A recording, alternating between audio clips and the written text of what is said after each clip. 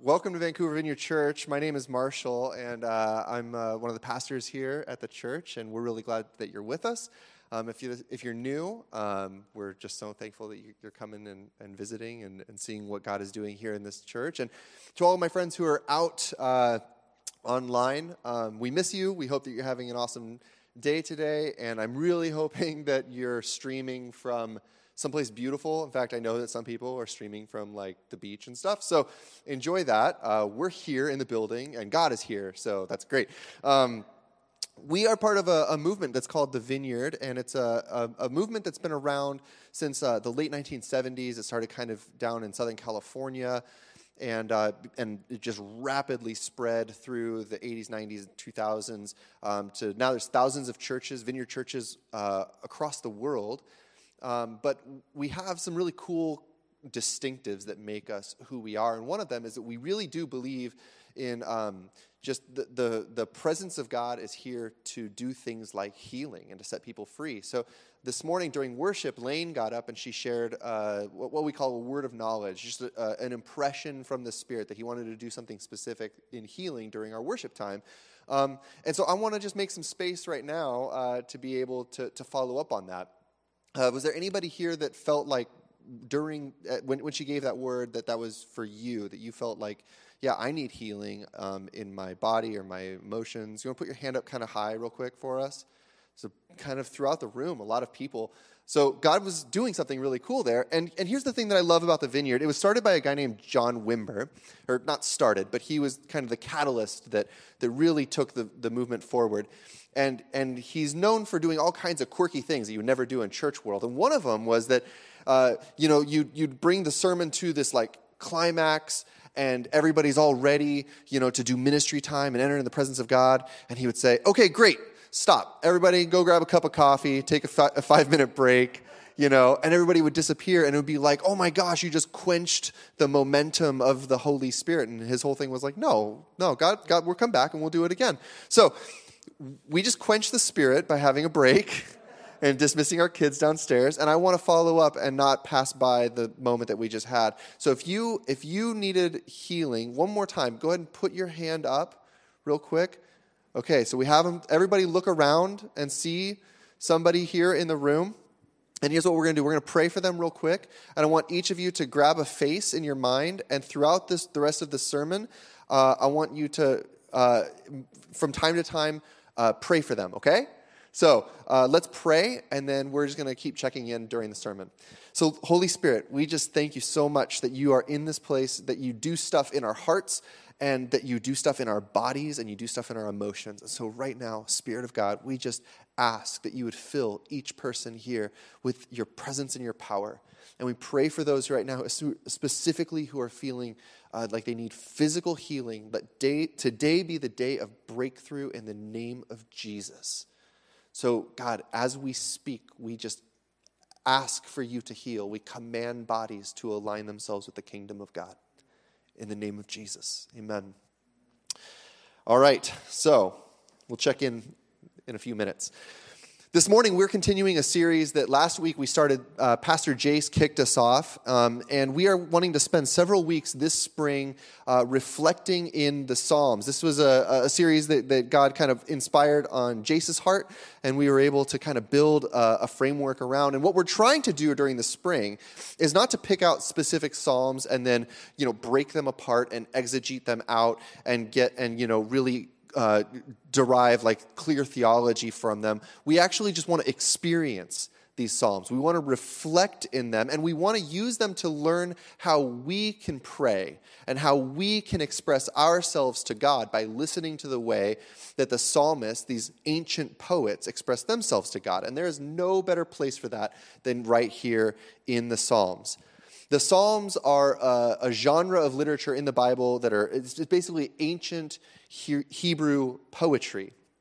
They're the worship songs that were sung by God's people for thousands of years. And these songs, if you read through the entire book, you'll notice that they span the entire range of different human experiences and emotions. The Psalms are celebratory. Calling for you to grab a harp or a tambourine and to make glad noise to the Lord. And they're also mournful and somber. They express feelings of doubt and feelings of delight, of fear, of love, of security, of scarcity, of confusion, of desire. And that these Psalms, they have formative power for us today as we learn to pray from the book. I love how Jace defined these poems. He said that they are word art that mess you up. It's like the best way to describe the genre of the Psalms. Word art that messes you up. That's exactly what you should expect when you dive into the Psalms. And after the year that we have been through, I think that we need to take some time and reorient our heart and address some of the lasting residual stuff that is lingering in us, from everything that we've just experienced. We need to confront wounds, but we also need to address things like addictions and disappointments and attitudes and beliefs that have grown under the surface for the last year, and we need to do that by learning how to pray from the Psalms. So that's the aim of this series for the next several weeks. Because most of us have a desire to be able to pray, but we often struggle with the words, especially when we don't really understand what's happening on the interior of our heart. And this ancient poetry, it gives us words to be able to say, to speak the deep things that are happening. Now, have any of you ever spent a season of your life abroad, or maybe just in a different culture, like down in the South or something like that? And then after you've been, away in another culture for a time, you come back home to what is normal, and you discover that these little mannerisms, these little affectations have kind of gotten into the way that you talk. And then people point it out and make fun of you, and you can't. When I was in my early 20s, I spent a season of my life down in New Zealand, and I was interning at a church down there. So I was, in a new culture, and I was in a new church culture, and I was learning how to pray by being in a prayer room for 30 hours a week. And I had never spent more than probably 10 or 15 minutes in prayer before that. And so, I started to learn how to do it. And when I got home after that season, my family and we went out to dinner, and somebody asked me to pray a blessing over the meal. And so, man, I'm ready to pray. I'll go for it. And so I start praying, and after a minute of prayer, my sister starts laughing, and then she looks at me and she says, "Are you kidding me?" And I was like, What's wrong? And she was like, "What is that ridiculous accent that you're praying with?" I only spoke with an accent when I prayed. I'd be like, "Lord, what, Lord," And that is essentially that was my experience. I learned how to pray from a bunch of Pentecostal Kiwis, and I picked up more than just their language. I picked up their accent. And so when we learn to pray from the Psalms, we are, in a sense, hoping to pick up the prayer language of God's people. We are hoping for the flavor of this ancient poetry to sort of get into the way that we express ourselves to God and how we relate to Him. Because you see, the Christian life is more than just having proper theology or good moral living that's occasionally punctuated by emotional, euphoric experiences. The Christian life is about so much more than that. It's about relationship with God. And because this is a relationship, it will carry all of the emotions that an intimate friendship is accompanied by. We will all go through seasons where we experience doubt and confusion and joy and intimacy and fear and everything else. And the language of this book carries us deeper into the heart of God during those seasons. I love how Brennan Manning puts it in his book, The Ragamuffin Gospel. He said, "When I get honest, I admit I am a bundle of paradoxes. I believe and I doubt. I hope and get discouraged. I love and I hate. I feel bad about feeling good. I feel guilty about not feeling guilty. I am trusting and suspicious. I am honest and I still play games. Aristotle said I am a rational animal. I say I am an angel with an incredible capacity for beer." To live by grace means to acknowledge my whole life story, the light side and the dark. In admitting my shadow side, I learn who I am and what God's grace means. As Thomas Merton put it, a saint is not someone who is good, but who experiences the goodness of God. That's the Christian life. And that is what we are essentially trying to do when we encounter the Psalms. You see, you were not created to perform proper theology and steady emotions before God. You were created to encounter his love and to live in relationship with him. And so if you have a Bible, we want to explore one aspect of that this morning in Psalm 63. Go ahead and open it up to Psalm 63, one of my favorite Psalms in the entire book. And today we want to look at the Psalm and draw from it the language of desire or of longing. All right, so hopefully you're getting there. Psalm 63, I'm reading from the NIV. You, God, are my God. Earnestly I seek you. I thirst for you. My whole being longs for you in a dry and parched land where there is no water. I have seen you in the sanctuary and beheld your power and your glory. Because your love is better than life, my lips will glorify you. I will praise you as long as I live, and in your name I will lift up my hands. I will be fully satisfied as with the richest of foods. With singing lips, my mouth will praise you. On my bed, I remember you. I think of you through the watches of the night. Because you are my help, I sing in the shadow of your wings. I cling to you. Your right hand upholds me. Those who want to kill me will be destroyed. They will go down to the depths of the earth. They will be given over to the sword and become food for jackals. But the king will rejoice in God. All who swear by God will glory in him, while the mouths of liars will be silenced. Let's pray. Father, we thank you so much for this psalm and for the language of King David leading our hearts deeper into your heart. And so we ask, God, that you would impart some of these words into our souls, into our spirit, and that you would equip us, God, so that tomorrow we can long for you more fully. We love you, Jesus. Amen. When I come to a psalm like Psalm 63, something happens inside of my heart. Like I'm initially just very inspired. It is beautiful. It's language that communicates something that resonates at like a deep level in my soul. And at the same time, as soon as I start to pray the psalm out loud, I start to say the words, my logical brain butts in and confronts these words and says, none of these words ring true to my actual lived experience. Like, how can I say that my whole being longs for God, thirsts for God, like I'm in a desert and I'm dying of thirst? When do I meditate on the beauty and the goodness of God all through the watches of the night? Like, if I'm honest, the things that keep me up at night are not God's beauty. It's usually all the anxiety. I can barely even hold my attention on God during church. How can I give up sleep for it? Am I really satisfied by God the same way that I am when I eat a steak and have a glass of red wine? This is all crazy language. It feels hyperbolic. It feels like it's just way too over the top. Like, who actually feels this way? And throughout the Psalms of David, we see that he always speaks in these extreme terms that are so over the top. All right, that was 10 minutes. How are we doing? Is anybody feeling anything different in their body? Anybody that we've been praying for? Anything happening right now? Somebody who got prayed for, can you give me a hint as to if anything's happening in your body? No? Oh. What? You have more movement in your arm? Yeah, all right, good. Okay, so again, if you need healing, put your hand up. Okay, look around, guys. We're going to keep praying for them. In Jesus' name, be healed. Let's keep preaching, and you keep praying. We'll check back in 10 minutes. David is so over the top, isn't he?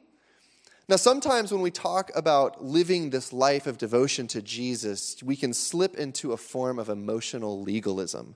Like, legalism is the thing that creeps in when we put expectations on usually other people of what their moral character or their actions ought to be like. But legalism can be even more insidious when it gets into sort of rules and expectations that we heap on each other about how you're supposed to feel if you're truly a Christian. And the truth is, the Christian life is about so much more than emotion. Passionate, longing emotions are unsustainable in the long run. Just ask anyone who has been married for longer than 10 minutes whether or not those feelings last at that level of intensity forever. Feelings of longing, they come and go, and one day you'll feel totally fired up and you'll feel totally drained the next, and that is the way that life is. So I don't think that this psalm is meant to evoke to us that unless you are like dripping with longing desire for God 24 hours a day, that you're somehow doing it wrong. It's rather meant to point us to a deeper reality that we were created to experience God in such a way that our souls deep down do ultimately long for him, even if it's not always at the surface. So consider the life of David. Consider the actual moment in David's life that he was writing this psalm. This was taking place when David was fleeing. He was running for his life. And this time when he was running for his life, he was fleeing from his son who had betrayed him and was attempting to kill him so that his son could become the king. And you thought that you had messed up family issues. David was out in the wilderness of Judea. He was in hiding from his son Absalom. And imagine what he is feeling right now in this time. He's alone, isolated, fearing for his life, asking the questions, what did I do wrong? Where did I go wrong in my relationship with my son? What about the promises of God? He said that I was always going to be on the throne. Like, what about now? I'm hiding in a desert. What about all of the faithfulness that my life that I've given to God? Surely this isn't my portion to be executed by my own son. The psalm was written in unimaginably painful circumstances. David had been betrayed and was in fear for his life. And it's in these circumstances that he writes one of the most beautiful poems in all of the Psalms. Because in this poem, David turns back to God in relationship. He recenters himself. He locates himself in the heart of God. And regardless of what we face, locating ourselves in God, it grounds us even in difficult circumstances. That when everything else in our lives has been stripped away, the deepest longing is for God himself. And so David is able to say things like, earnestly I seek you. I thirst for you. My whole being longs for you in this wilderness, in this desert. And then David turns back to the Lord and he recounts all of the good things that God has done. He thinks about years past being satisfied in God's presence. He says, I have seen you in the sanctuary and I've beheld your power and your glory. He reflects on who God has been in his life through the years. And then he goes on to say, because your love is better than thanks, Tim. Okay, don't mind the fact that there was a fire in the corner just now.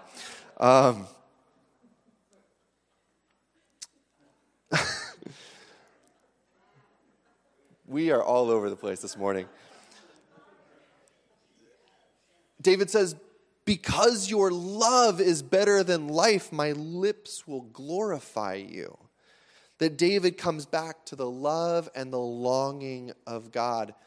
Because the reason that David is able to locate himself in sort of this place of longing and desire and yearning is because he has an understanding that before David ever longed for God, God longed for David. That before David ever loved God, God loved him. And no matter what we face, this fact is what will hold us secure. And this is the fact that will keep us even in our own wilderness of Judea seasons. And as over the top as David's language is in Psalm 63, there is no language that can sufficiently describe how passionately God longs for you. The entire story of the Bible is this lovesick God who stops at nothing to reach out to his created people that he made for relationship with himself. That even when we sin against him, even when we turn our back against him, he sacrifices himself on the cross in our place for our sin, and then he draws us back to him. He says, no, I will take all of that upon myself, and I'm still going to keep loving you and drawing you. You see, you could never overstate the longing that's in God's heart. It is beyond words. In response to God's pursuit, one of the ancient mystics, Catherine of Siena, she began her prayers like this. This is crazy. She said, O divine madman, crazed with love, drunk with love for us. Could you imagine like starting your 6 a.m. prayer time with a cup of coffee and just saying, divine crazy man, you're drunk with love for me. And yet this woman from the 14th century had a revelation of God's love that most of us are too embarrassed to even repeat. How else do you describe God's loving and longing pursuit of us? And so our prayers of longing and of desire are a response to his initiating longing and desire. We are a dim reflection of his heart towards us. And yet, if we're honest, we all so often live oblivious to this reality. Like it's right in front of us on the page, and it's all around us in the beauty of God's creation and just feeling the warmth of the sun and knowing that he wants to give all of himself to us, and yet we just live our lives blind to it. And the language of Psalm 63 invites us to look up and to behold the beauty of God's love for us. A few years ago, I went to the Grand Canyon with Carly, and it would have been like on our list for years and years, and we finally decided to make it happen. It was right before we were going to have kids, so, now is the time. And so we were driving from Flagstaff up to the south rim of the Grand Canyon, and it was like twilight, it was getting to be just around sunset, and we were just like getting there as fast as we could so that we could catch sunset over the Grand Canyon. And we get out of the car, and I run to the lookout point, and I just stood there breathless, like taking it in, the beauty of the Grand Canyon. How many of you have been to the Grand Canyon in person? Okay, like a lot of us. There was nothing that could have really prepared me. I had seen so many pictures and videos, but then I stood in front of that beautiful place, and it took my breath away. I literally started to tear up as I looked at that view. And after a few minutes of sort of taking it in, I turn around and I look and I see that there's this amphitheater with people all sitting facing the same view that I was looking at. And the majority of the crowd were actually just staring down at their phones the whole time. It was so stupid. Like, it made no sense. This was like I was weeping and I had no breath in my lungs and people were checking Facebook and Instagram. And isn't that a parable for so much of our lives and for how our attention is taken up? How often do we miss the presence of God because we're distracted by all of the other junk? And this is why we need things like Psalm 63 to reorient our hearts over and over again to cultivate a deeper longing for God. In our world today, there are endless options available for us to distract ourselves. And one of the most important things that we must do as followers of Jesus is to constantly fend off numbness and boredom.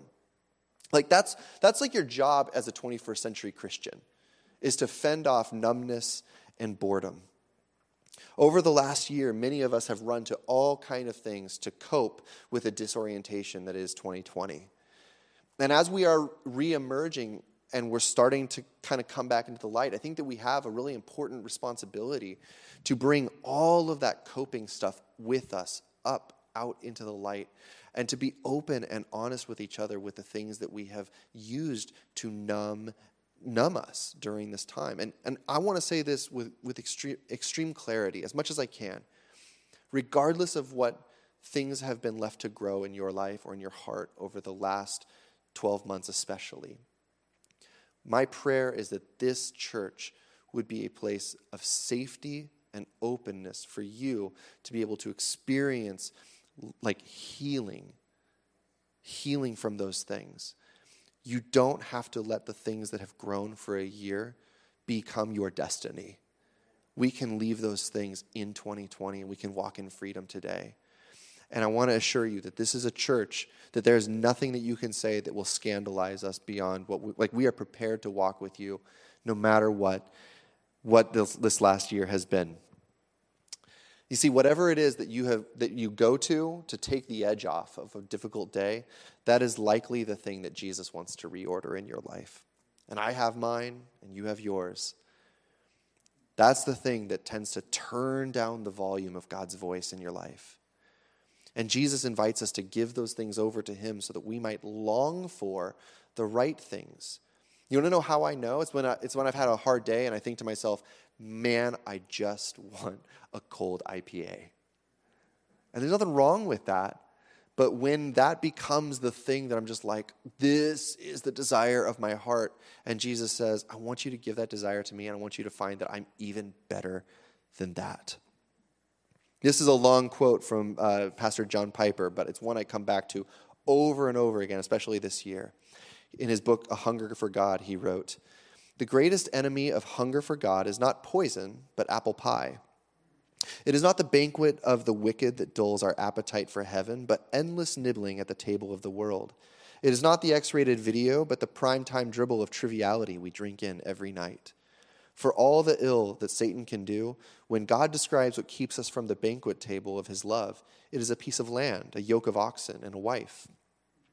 The greatest adversary of love to God is not his enemies, but his gifts.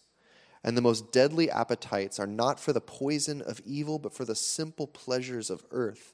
And when these replace an appetite for God himself, the idolatry is scarcely recognizable and almost incurable."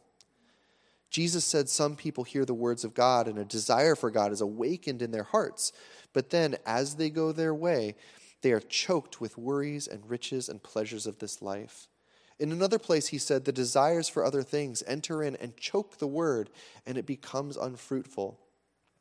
The pleasures of this life and the desires for other things, these are not evil in themselves. These are not vices. They are gifts of God. They are your basic meat and potatoes and coffee and gardening and reading and decorating and traveling and investing and TV watching and internet surfing and shopping and exercising and collecting and talking. And all of them can become deadly substitutes for God. And I'm not trying to be heavy-handed here. I really think that we as Christians should be the people who are most capable of delighting in the gifts of God. And yet, in 21st century America, we live so rich.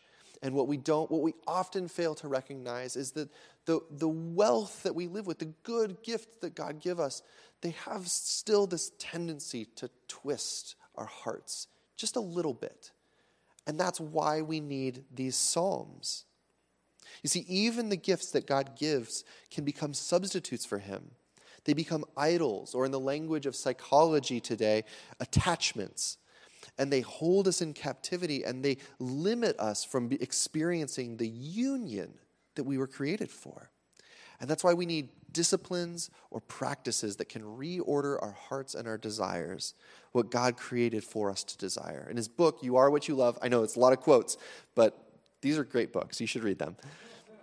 James K.A. Smith wrote this: Jesus' command to follow him is a command to align our loves and longings with his, to want what God wants, to desire what God desires, to hunger and thirst after God and crave a world where he is all in all, a vision that is encapsulated by the shorthand, the kingdom of God. It's about feeding the deep longings, the ones that are deep inside each of us, and resisting the pull of the shallow longings that weigh us down. John Mark Comer says it like this: your strongest desire is not your deepest desire. No one consciously sells their birthright for a bowl of stew. But we unconsciously do it all the time when we live for the shallow pleasures rather than feeding the deep longings of the soul. So how do we fuel a longing for God? I'm so glad you asked that question. There are so many practices that we could list here, things like solitude and silence and fasting that are really important. But for the sake of time, I want to say the best thing that you can do is to spend time with God in worship and prayer. That's simple. First, worship. I think that there is incredible formative power in simply singing love songs to Jesus. That's why we spend most of our time on a Sunday morning doing just that. The songs, they have a way of sticking in like our souls. I mean, have you ever noticed how music just has a way of kind of sticking in you? Every parent of a toddler can attest to that. Those songs, they get in you and they never leave. Ever. Don't, Jeremy. And so we've made singing worship one of the core family discipleship practices that we do. Every single night before we go to bed, we read a couple books, we read a little bit of a Bible story. Some of those stories not good right before bed. And then we sing some worship for our kids. And we're doing it because we just know that as we sing these songs, that truth will begin to worm its way into their little hearts and hopefully stick there forever. Each morning, I want to encourage you, spend time singing to Jesus, like out loud. Like get in the shower and just belt it out, if you can. No one else is listening. Or during your commute, turn up the music all the way up and sing your heart out to Jesus on your way into the office. And watch how something as simple as singing worship to Jesus will draw up those deep longings for God in your heart. And then the second thing I want to say is to pray the Psalms. Like that's the big idea of this whole series, and it's really my big idea today. Spend time each morning praying the Psalms. Don't just read them in your head, like allow them to become the language of your prayer life. So here's how I do that. Each morning I get up really early. I have my coffee maker in my office where I spend time with the Lord, and the coffee's already ground, the water's already in there. I wake up, I walk in. Before I'm even coherent, I push the button, and it's the sign, it's going to be okay. And then I open my Bible, and I read one or two Psalms very slowly. And when I'm reading it, I often read it out loud, and I'm looking for those little phrases, those single verses that kind of poke my soul. And it's God highlighting, hey, there's something on here that I want you to pay attention to. And whenever I feel that little poke in my heart, then I take 2 or 3 minutes, maybe 4 minutes, and I just pray those words over and over again. I change them up. I make them my own, and I invite the Spirit of God to do something with them in my heart. And then after I've prayed them for a few minutes, then I keep reading until the next phrase jumps out at me, and then I do the same thing over and over again. And let me tell you that after doing this day after day and year after year, there are phrases in the Psalms that have become core vocabulary for me. Like, I'm not the guy that has all of the Psalms memorized or anything like that. I probably only have like Psalm 23 memorized, if I'm honest. But I have all of these phrases that have become my phrases that I repeat over and over to Jesus. In fact, just this morning while we were worshiping, I was standing up here in the front, and it was just a beautiful time. Show me your glory. And one of the key verses that has been very important to me all of my life has been Psalm 17, verse 15, where the psalmist says, "As for me, I will behold your face in righteousness, and when I awake, I will be satisfied with your likeness." And it's like one of the core prayers in my life. As for me, I'm going to behold your face. I'm going to look at you, and I'm going to be satisfied with you. And it like gets into my worship time. That's what happens as we give ourselves to the practice of praying the Psalms. The words become our words. Now, last year was a difficult one for all of us probably. And it was difficult for me too. And it was the first year that I think I finally understood some of the poems that are written in the Psalms about feeling abandoned or forsaken.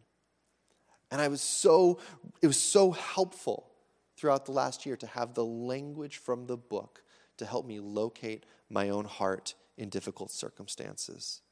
And so as you develop this practice, even the most over-the-top language that David uses in the Psalms, it begins to rise to the surface in your own heart. It becomes more real in you. And you start to have the accent of the poet. It's in praying the Psalms that we embrace ourselves as a bundle of paradoxes, and we allow the Spirit of God to form the confusing mess of our emotions and desires, and He reorders them so that we might live free from the coping, the draw of all the lesser things, because His promise for us is abundant life with Him. Amen? So that's what we're going to do this week. We're just going to take some time each morning and pray the Psalms. All right, I'd like to invite Jace to come on up. I'm going to pray for us, and then he's going to lead us into some ministry time. Would you stand with me, if you're able? Quick check-in. Anybody else feel anything else in their body during this time as I was preaching? Any other healing? Sheila felt something? Okay. Awesome. Excellent. Let's pray. O divine madman, drunk with love, crazed with love for us. Give us the revelation of your heart, Lord. Lead us in Jesus' name.